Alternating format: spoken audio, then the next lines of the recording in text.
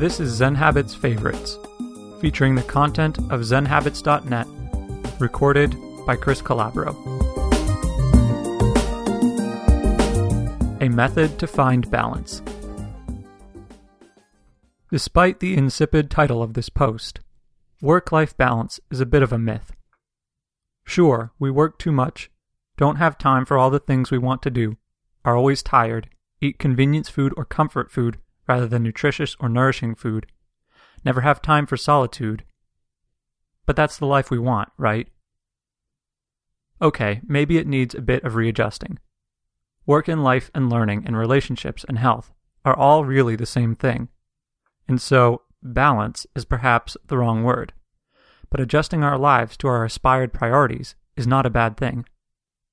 A friend recently asked me how I balance my personal lives and all my projects, and it made me pause and think. And that pause and the thinking is really the key to it all, I discovered. So here's the method I use. 1. Pause regularly. In our lives, we are so busy and caught up in what we're doing that we have no space for thinking. I build regular pauses into my life so that I have some space for thought. What kind of pauses? I use morning meditation, drinking coffee in the morning with my notebook, my morning shower, a walk alone, tea or a run or other meeting with my wife or a friend, as a space for thinking about my life. Pause regularly to create space.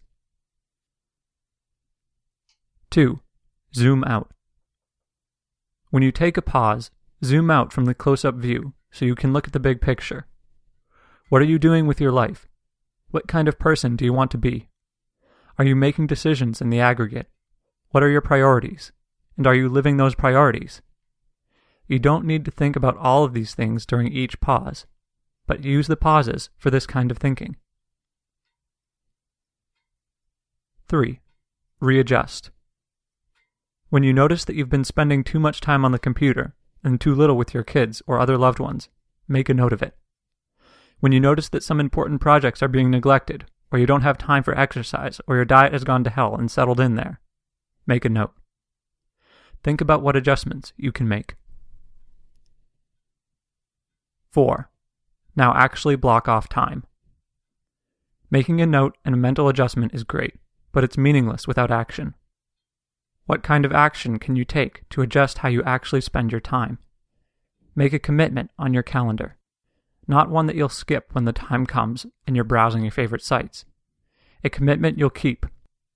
For example, if you want to work out more, make a regular date with a friend to go for a run or do a bodyweight workout in the park, or go to a yoga class, or go to the gym you signed up for 11 months ago and never use. Make a regular date. If you want to work on a project, make an appointment to go to a tea house or library for 3 to 4 hours just to work on that project. Or commit to a whole week of working on your novel. Tell somebody about it. And better yet, commit to getting them the work by the end of the week, or whatever period you choose. Make the time, solidly. That's the method. 4 steps, done regularly. Life is a constant readjustment. It's whether you readjust consciously that makes all the difference.